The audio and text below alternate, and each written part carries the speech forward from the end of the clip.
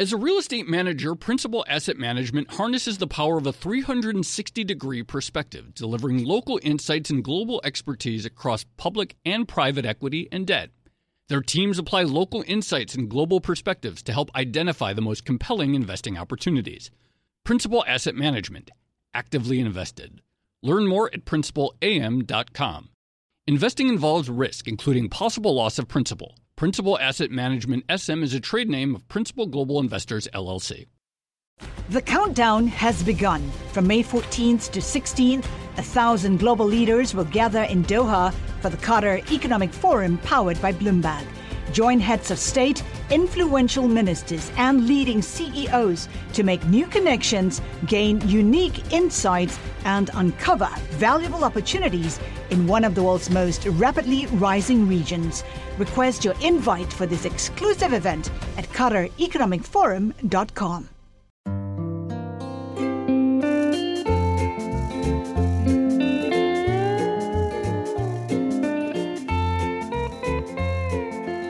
Hello and welcome to another episode of the Odd Lots podcast. I'm Tracy Alloway. And I'm Joe Weisenthal.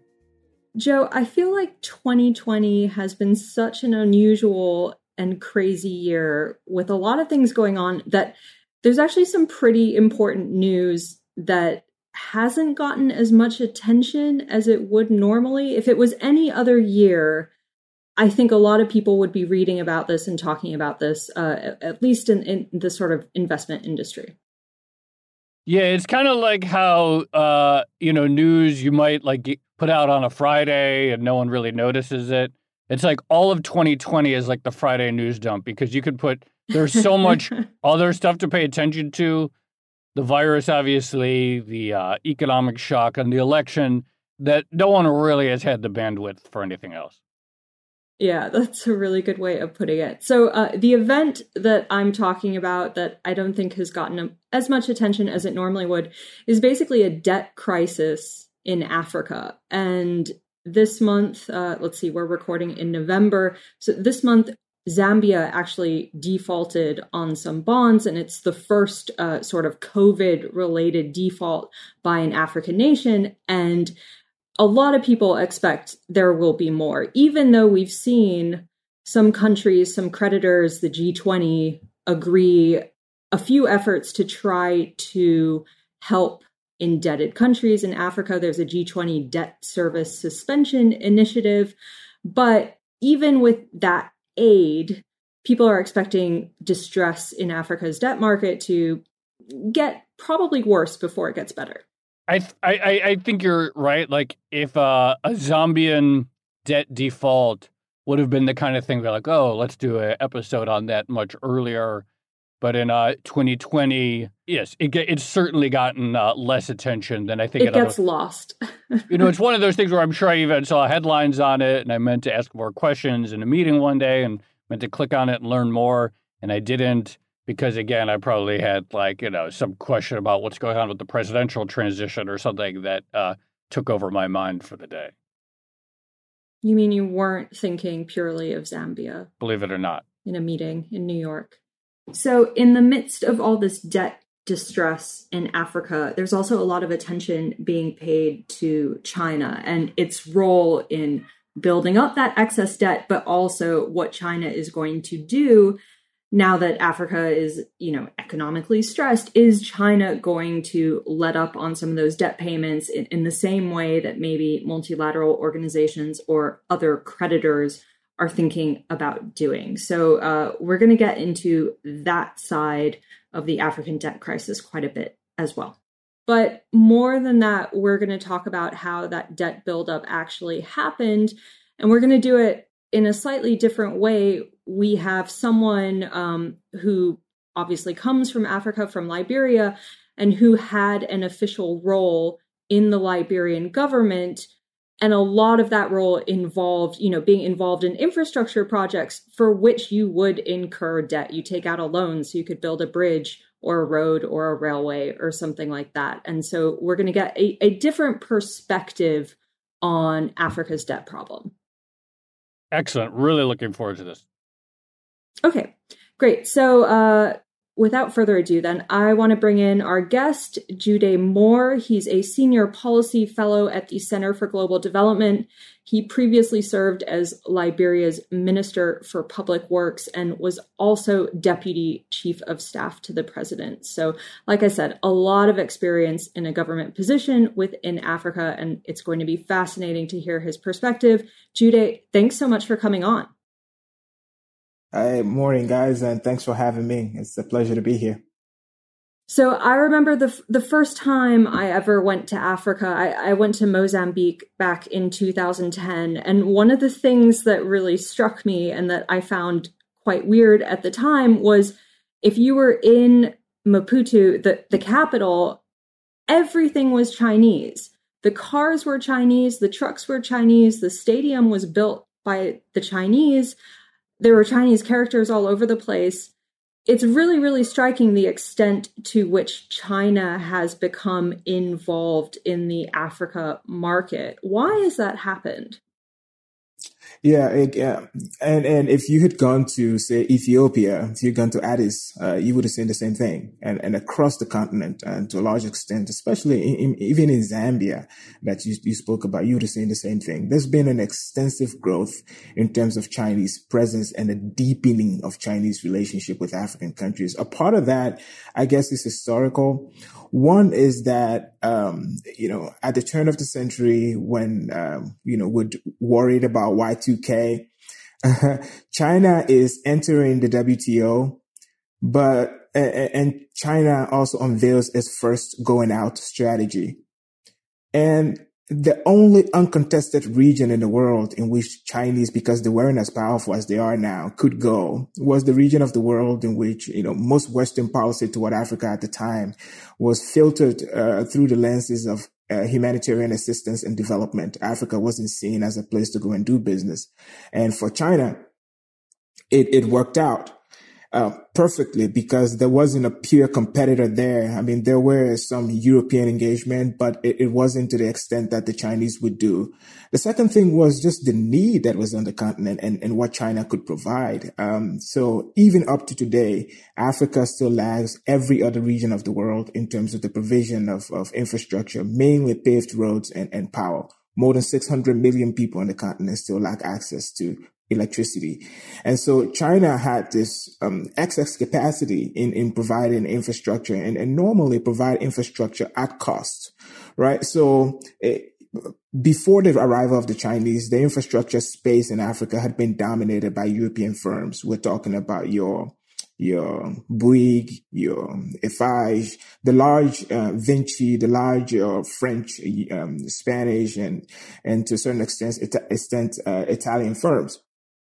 But the cost of infrastructure from those firms tended to be high, and the Chinese came and were able to. First, Chinese firms were state-sponsored, and so they were state-owned firms, and could therefore they had access to capital that was much cheaper and could provide infrastructure. So at cost that they were competitive in terms of cost. The second reason was simply because they brought money with them. In a lot of instances, there were African countries who couldn't afford to pay for this upfront, and the Chinese were willing to extend loans to them. And so for a lot of African countries, which at the time didn't have access to international financial markets to issue sovereign bonds and stuff, for whom development financing from the multilateral institutions was just not enough, especially concessional financing. And so with nowhere else to go, they were happy for a partner who seemed not to worry too much about public financial management, who seemed not to care about the quality of governance in terms of corruption, and who said those things were internal and they had nothing to do with that. And so there was this a confluence of interest between what China wanted to do at the time and what Africa's needs were. And so because of that, we saw a huge ramp up in terms of African debt. Now, the final thing I would say to that also was that it coincided with this huge buildup in terms of a boom for commodity exports. And most African economies were growing at, 7 to 9%. And China seemed to have an insatiable appetite for African commodities. And so everybody was invited to the party, and the party went really well for a while. So lots of things came together in sort of an ideal manner for both parties or for multiple parties. What years, just to help us frame the conversation, we talk about this boom and we talk about this buildup, this eventual debt buildup. What years are we talking about in terms of when this really got going and when this sort of really hit its transactional peak? Yeah, so I'd say it started in 2000 at the first FOCAC. So FOCAC is the Forum on China-Africa Cooperation. It's held every 3 years and the first one, I think 43 African heads of state and governments arrived in China, and it's been held every 3 years. And this is when China says over the next 3 years, we're going to invest, 5 billion or 20 billion. It went up at the last two FOCACs, the 2015 and the 2018 FOCACs. China pledged to spend up to $60 billion in Africa. So the ramp up starts maybe around 2006. In terms of the numbers begin to increase around then, but the Chinese arrival in this form that we're seeing begins around 2000.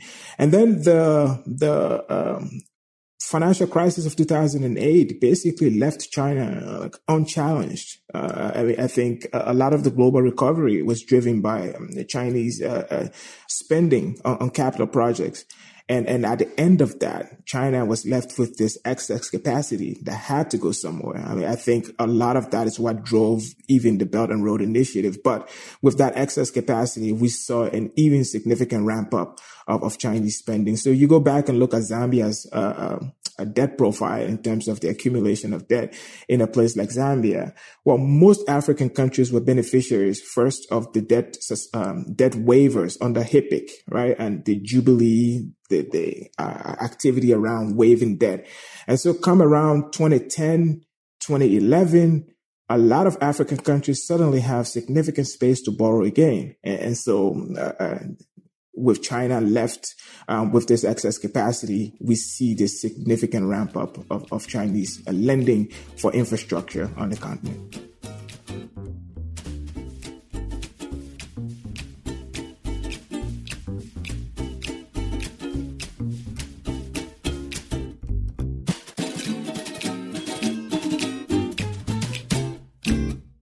As a leading real estate manager, Principal Asset Management harnesses the power of a 360-degree perspective, delivering local insights and global expertise across public and private equity and debt. Our experienced teams are uniquely positioned to uncover compelling opportunities in today's market, giving our clients an exclusive advantage. Principal Asset Management actively invested. Learn more at principalam.com. Investing involves risk, including possible loss of principal. Principal Asset Management SM is a trade name of Principal Global Investors, LLC.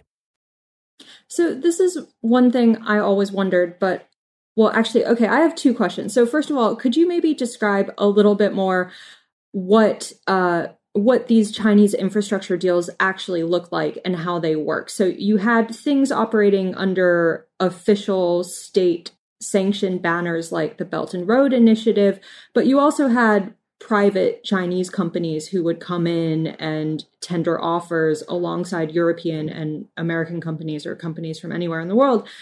How did those actually work? And then secondly, if China was financing a lot of this infrastructure build, Africa is still enormously behind on infrastructure, obviously. Like, why didn't it make more of a difference? Why aren't there, bridges and railways and airports and things like that all over? Like everywhere. Yeah. I think first, that's a really good question. I think first is just the baseline. We're coming from. You have to remember, toward the end, between 1989 and say the year 2000, the continent is ravaged by a number of crises, right? First, there are a significant amount of civil wars, the Liberian Civil War, the Sierra Leonean Civil War, the Rwandan genocide, Mogadishu, even Mozambique we talked about. There's a significant amount of wars, and a lot of infrastructure is either not built or destroyed during these wars. right? And then, and because of those wars, we saw a lot of humanitarian crises, right? But at the same time, we had an AIDS pandemic that was wiping out a significant number of the population across Central and Southern Africa.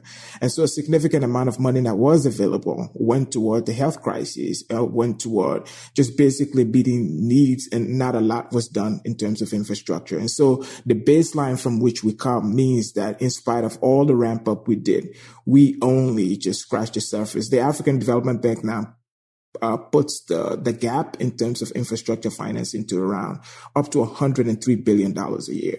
So you can imagine how deep the hole was in terms of what was available. And the way it worked, you're right. There were like three nodes of Chinese engagement. There were your large state-owned companies that were owned by the central government. And then there were your provincial companies.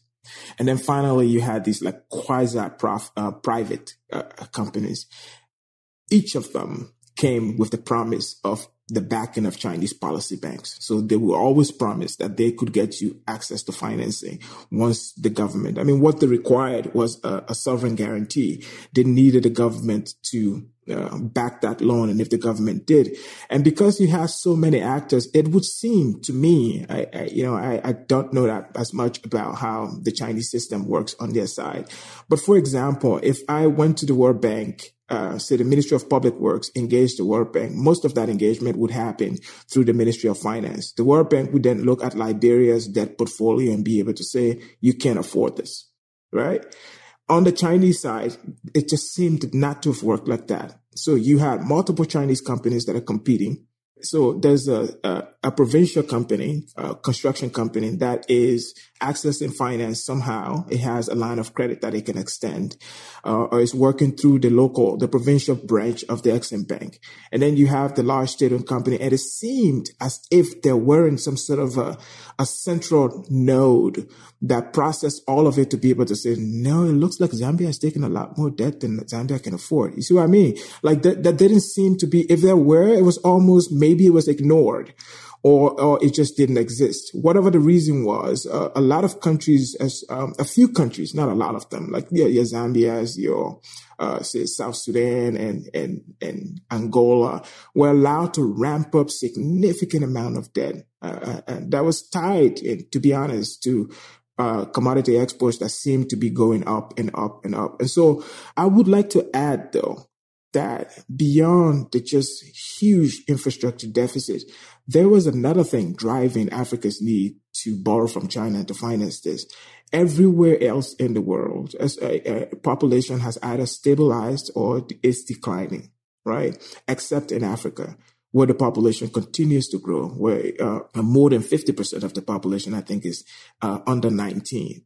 And because of this huge increase in the population, governments are under significant pressure to provide both, hard physical infrastructure and social infrastructure for these. And so there are all of these. And then Africa's exports tend to be largely unprocessed natural resource products.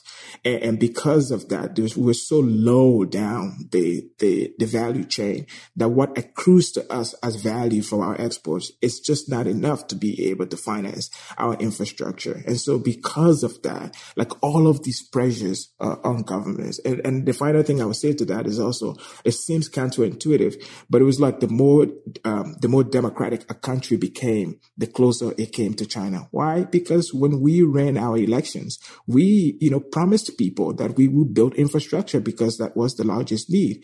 And so when the elections ended, and we needed to deliver on the promises we made, China was one of the few who had both the appetite for our risk and the resources to be able to lend us money to build the infrastructure we needed. And so all of these forces and factors sort of just created this perfect, I don't want to call it a storm, but just created a perfect circumstance for this Chinese lending to Africa and Africa borrowing from China. So there was no entity, whether it's on the provincial or policy bank side in China or the governments of the various African countries that were the recipients of this loan money and infrastructure capacity, no one had an incentive to do any sort of meaningful debt sustainability analysis. It sounds like that, doesn't it? It seemed that way. On our side in Liberia, we didn't really have the option to do that. Because you see, we just come out of a war and almost $5 billion of our debt had been waived. But that meant we had to enter an IMF program, which meant at the Ministry of Finance in Liberia, there was a person there from the IMF who reviewed our debt profile. And in Liberia, we had something called the Debt Management Committee that reviewed every application for debt from, say, an agency or government ministry and measured that against our debt stock and this debt servicing, and would just come back to say, we just couldn't afford this. It doesn't seem that that kind of infrastructure, that kind of, institutional arrangement existed across the continent. And in instances where it did, it just seemed like the incentives weren't aligned for people to actually give it the power to operate as it should. Then on the Chinese side, it just, there didn't seem to be a significant effort. It looks like that's changing now, though. It started to change around the 2018 FOCAC when Xi Jinping began talking about, we're no longer going to finance, vanity projects or political projects, they called them. I think something started to change about it. It might have been because of domestic reasons. It might have been China's own position in terms of how much capital it had to be able to expand overseas. Something began to change. But in those, in the heyday of borrowing that has us in the crisis that we're in now in a number of African countries, I would say maybe like 7 in which Chinese debt is actually a driver of debt distress, that didn't seem to be on the Chinese side and some sort of coordination to be able to take. And the final thing I would say on that is that we know that China has been sort of like a reluctant multilateralist, that China was not a member of the Paris Club. And the Paris Club of rich countries had debt sustainability rules. And because China wasn't a part of it, it wasn't really subject to those rules. Reluctant multilateralist is a great way of putting it. I want to talk more about how China's approach might be changing, especially this summer during the debt crisis. But before we do, I think we have to talk a little bit more about the loans. So there is a perception that China's loans tend to be, or its financing tend to be unfair in some way, or they come with a lot of strings attached, and that, China maybe doesn't necessarily care about debt sustainability because it's trying to, how do I put it? Like, it's trying to get a hook into a particular country or into a particular resource or a strategic port or something like that. So it's not necessarily worried about getting paid back. So how much is that reputation deserved in your view? So I think it was an Indian writer writing an op-ed in an Indian paper who coined the phrase debt trap diplomacy. And then the US in its great power competition with the Chinese simply ramp that up.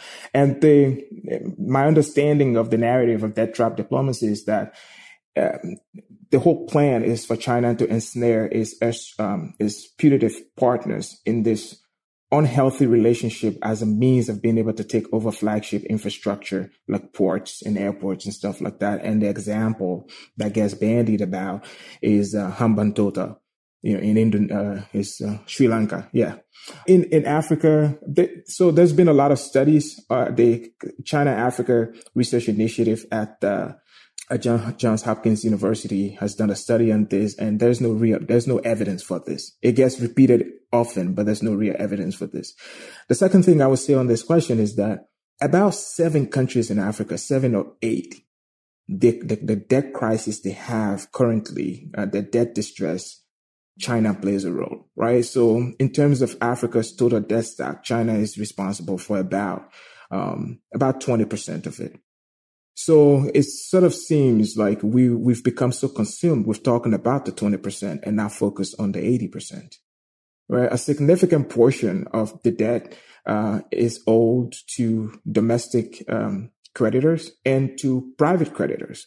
And then the rest of it is the multilateral lending agencies.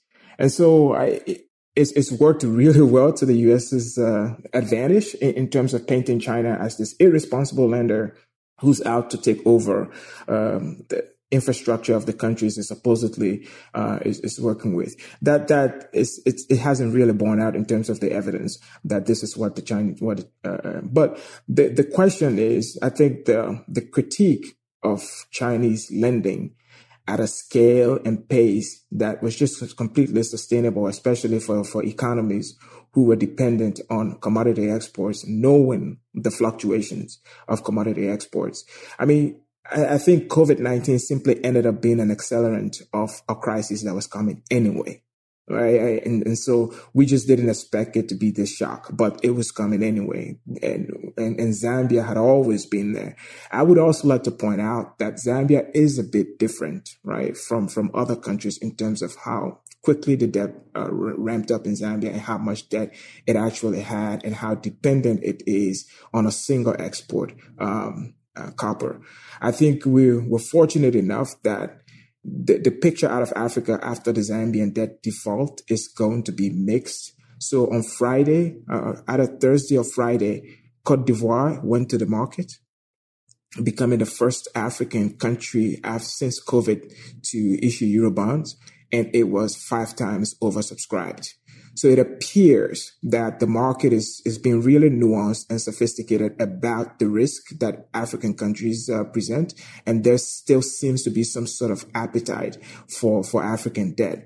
And so I think China as a factor in Africa, again, we're talking about 54 economies and China being a significant impact, part of maybe 7 or 8. And then if you take out Angola, China's influence drops significantly, because a significant portion of Africa's debt to China is actually Angola's debt to China.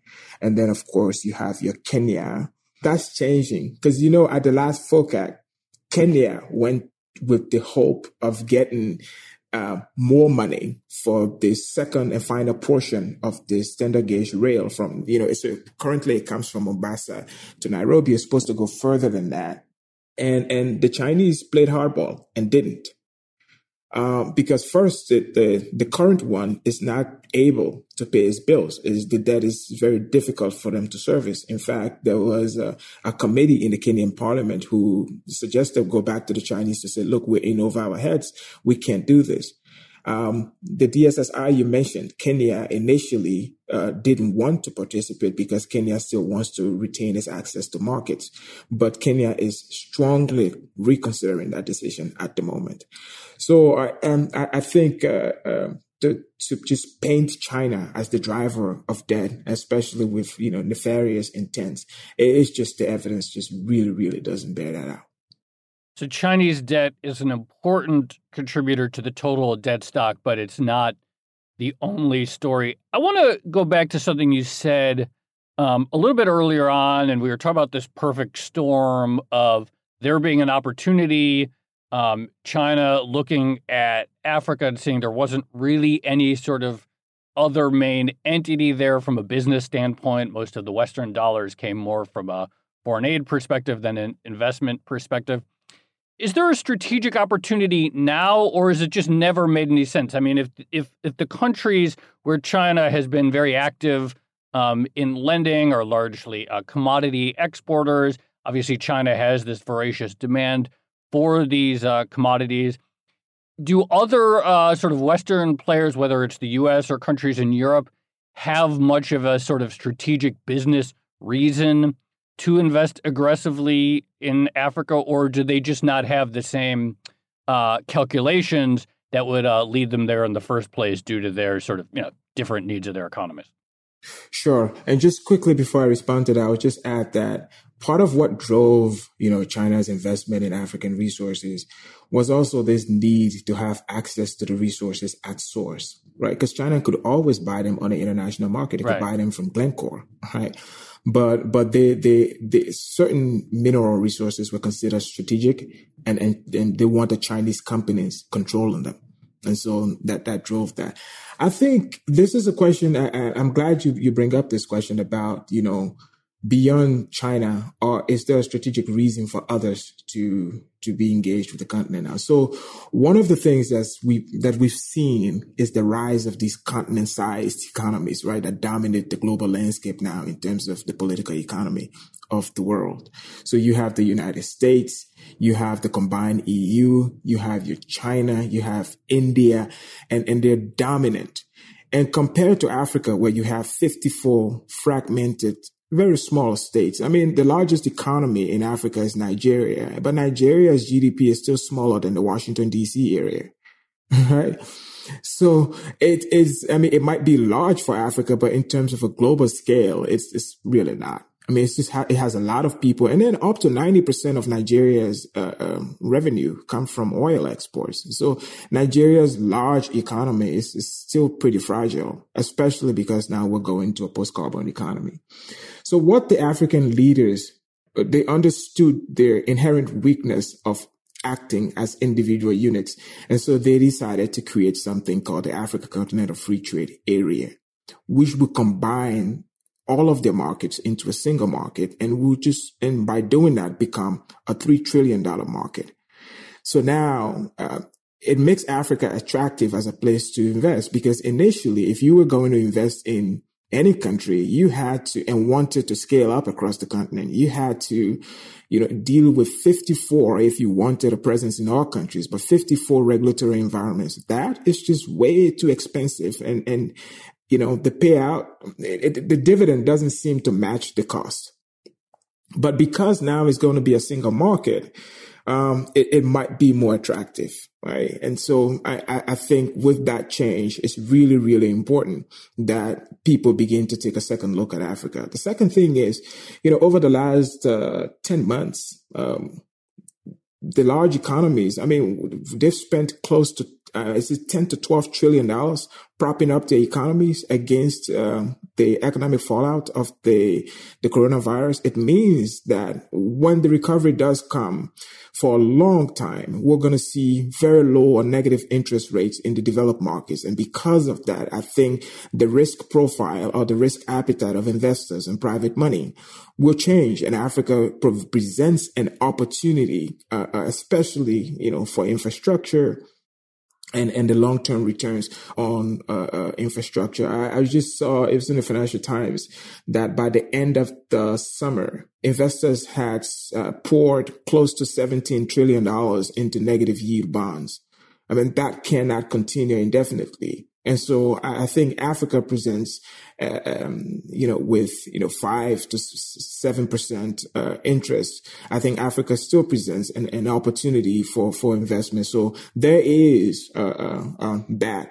The second thing is, the State Department 2 weeks ago, or about maybe 8 days ago, released the Policy Planning Department Bureau at the State Department released this report on the China challenge, and it lists 10 things in terms of how the U.S. is going to organize itself to that China's conduct is the reason China poses a challenge in China's model of leadership, and one of the places what we've seen really growth. With setbacks sometimes yet, but in terms of the democratic space has been in Africa. And I've argued elsewhere that the Chinese model of governance, its desirability or applicability is pretty limited in Africa. And so I can imagine where the democracies of the world, like the US and much of Europe, would see Africa as a place where there's some sort of shared community or values of sorts. And that itself is reason to be able to. And the final thing I would say is as I noted in my comments earlier, I mean, parts of Eastern Europe has been decimated because of the population question. And that's going to affect Western Europe too.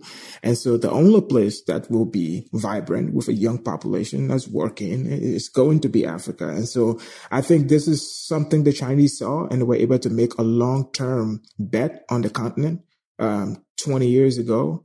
when no one saw Africa in a place where you could even think of investment. And today, we're seeing that. So I think there are opportunities for growth, especially in the infrastructure space, especially in the agriculture and agro-processing space that one would expect Europe, Africa's neighbor, right, to have an interest in investing there, and of course the United States to invest in there. What I do see, though, is that China is just continuing to deepen its hold. So the Chinese foreign minister has already promised that China will provide support to the Africa Continental Free Trade area, the Secretariat. They'll provide money for training. And Chinese state media is already entertaining the idea of linking the African Continental Free Trade area to the BRI and bringing Africa closer into China's sphere. So I think there are reasons, both economic and strategic, for actors other than China to pay attention to what's happening in Africa.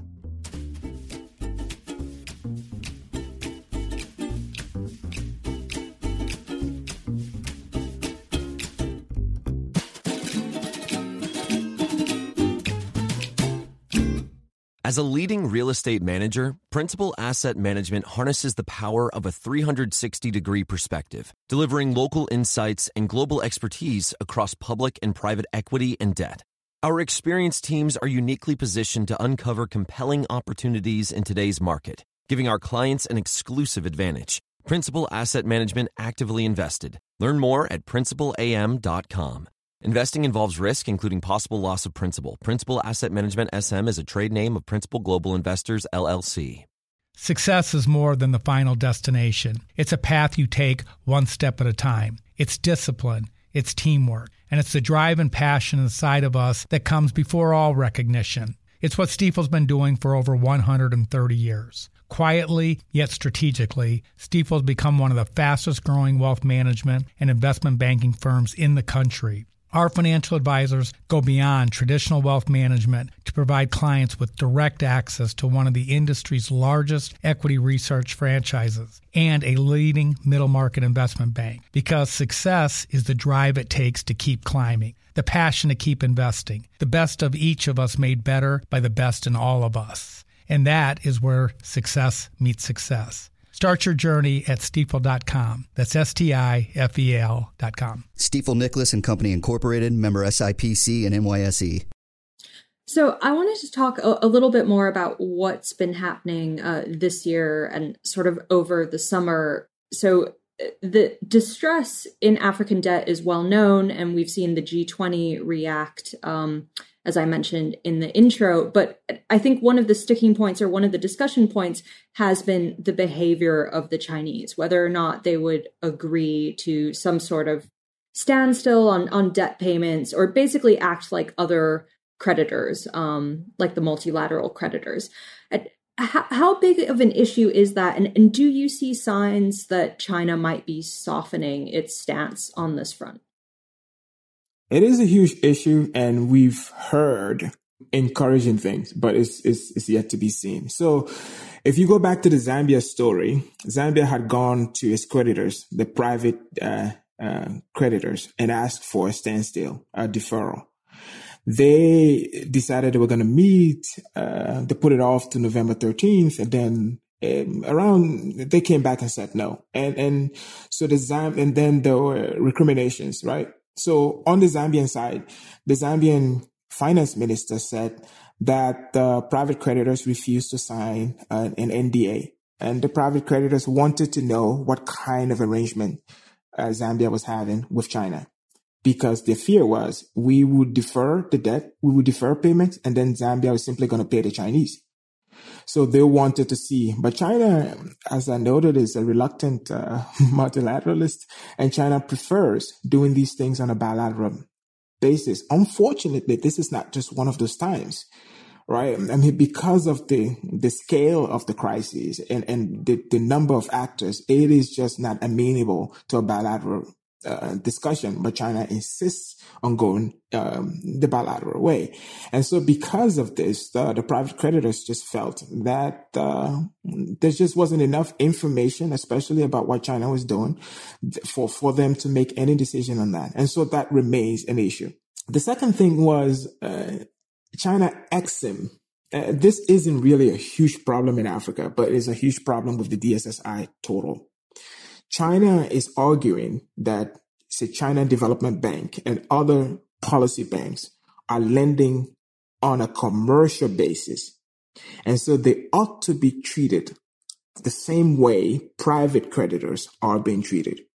That the only Chinese lender who might participate in this is probably China Exim. Well, but China Development Bank is a huge player, not in Africa. In Africa, it lent money to Angola, maybe. And so China is just trying to draw a line between what is, a national, say, a state creditor and what is a private creditor. And so because of this, China has not been as eager to participate in this process as one would like. The final thing I would say is that, after the last debt crisis, most of the Western OECD Paris Club members have moved away from bilateral lending. So I think 72% of debt servicing over the next 4 years are to Chinese lenders. And so because of that, China is a dominant player in this new debt crisis, not just in Africa, but just generally. And China's hesitation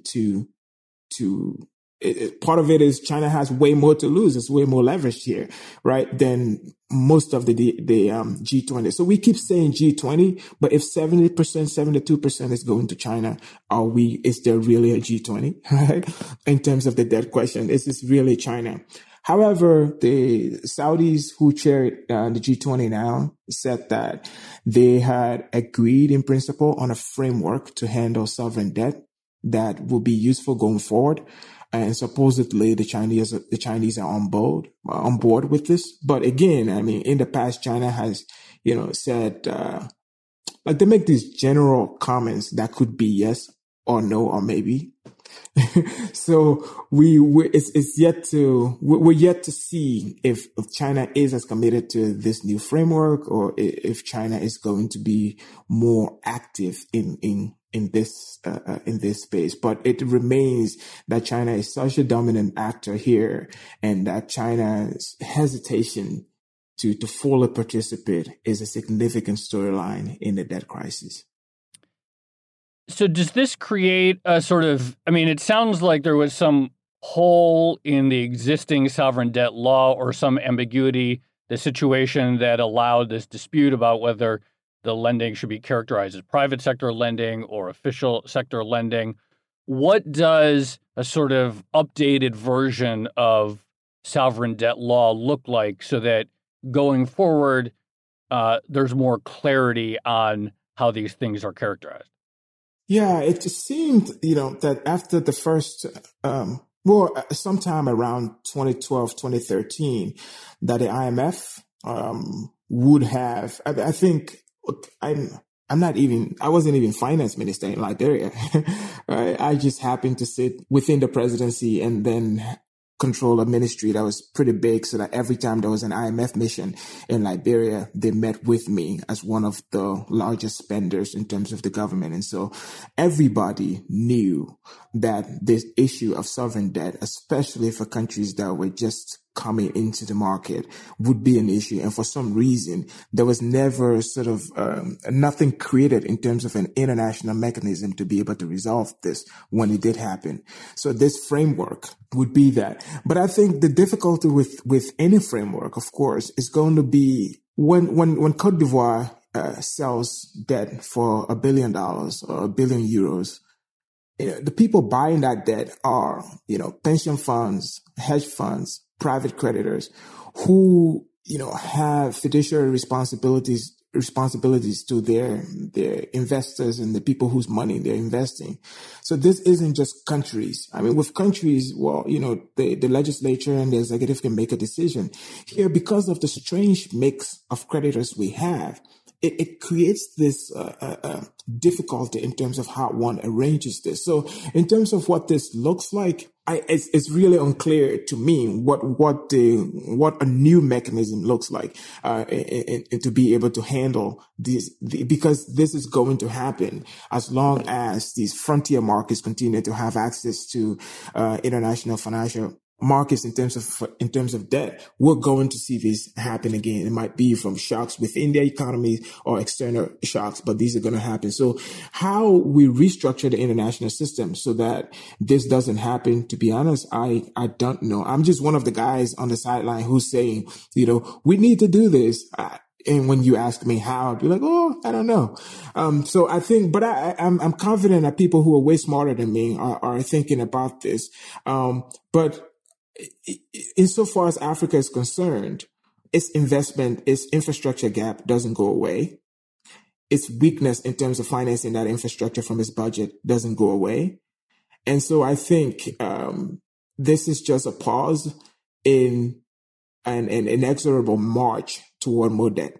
And I think it makes sense that this framework that the Saudi, we're waiting to see what the framework looks like. And so maybe we can have this conversation again when the framework comes out to see if it is adequate to be able to resolve these kinds of tensions when they arise in the future. Jide, I think that's probably a natural place to leave it. But thank you so much. That was a really interesting conversation and really appreciate your perspective. Listen, I am really, really happy you reached out, and I'm glad to have participated in this. Thank you. Yeah, that was fantastic. Thank you so much.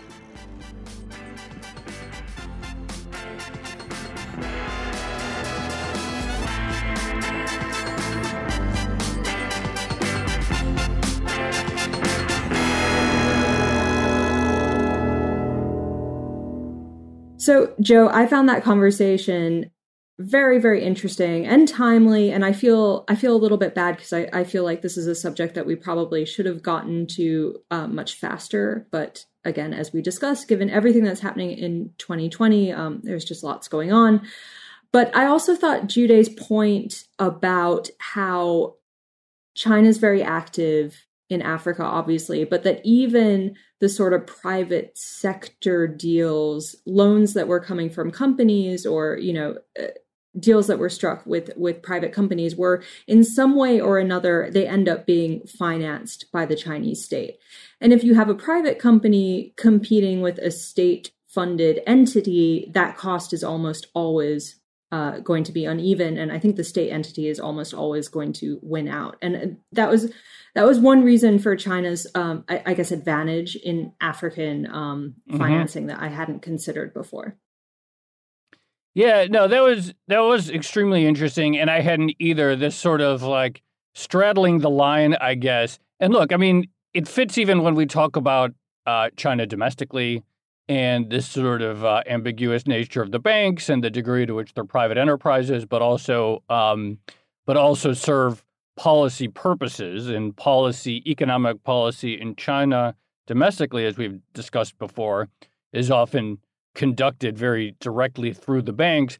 And so I think it's interesting to talk about it from a sort of external standpoint as kind of being the same thing. It's like this sort of unique Chinese financing approach.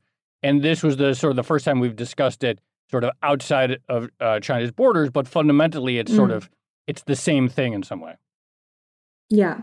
And Jide's point about how, we talk about China having extended a bunch of money to Africa, but of course it's much more nuanced than that. And it's really 7 countries that account for the bulk of that financing. And then one in particular, Angola. I think that's a point well taken. But I think the reason everyone's talking about China now or over the summer is because of how it's playing a part in these debt restructuring talks, right? And there are even some people complaining that, no other creditors are going to agree to a deal if they think that China is going to be the holdout. And so any money that, African nations do have ends up getting diverted to China before the rest of the group. So even if China sort of has a smaller role than many people think, it does have an outsized role in these particular debt negotiations.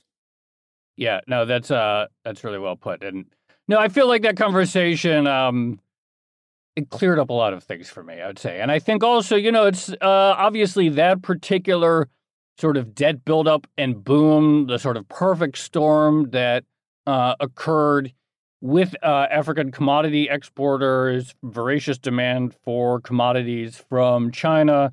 Like that specific set of scenarios may not be repeated imminently anywhere else. But I mean, obviously, China still has ambitions in terms of expanding its trade and also expanding consumer destinations for its own exports of finished goods. And so the sort of fundamental questions of how Chinese investment works and what makes sense for other countries to accept, that obviously isn't going away. Yeah. And I got to say, I do hope they finish that railway in Kenya, because that would be very, very helpful. And I can speak from personal experience that when the railways aren't working or there is no railway, actually going along the highways can often be a very, very stressful and extremely dangerous proposition. So I am looking forward to some infrastructure development in Africa. Once we can all travel. I hope you get to. I don't see that in my path anytime soon. But you're more of a globetrotter than me, and so for your sake, I hope you get to experience that finished railway sometime. You don't think I'm going to go on like a Kenyan railway in 2021? Unrealistic. Maybe 2022. I don't know, but I'm sure you'll have wonderful Instagram pictures of it, regardless. Whenever. Thank you. All right. Well, on that note, shall we leave it there? Let's leave it there. Okay. This has been another episode of the Odd Lots podcast. I'm Tracy Alloway. You can follow me on Twitter at Tracy Alloway. And I'm Joe Weisenthal. You can follow me on Twitter at The Stalwart. And you should follow our guest on Twitter, Jude Moore. He's at Jude Moore. Jude is spelled GYUDE_Moore. Follow our producer, Laura Carlson. She's at Laura M. Carlson. Follow the Bloomberg head of podcast, Francesca Levy, at Francesca Today. And check out all of our podcasts at Bloomberg under the handle @podcasts. Thanks for listening.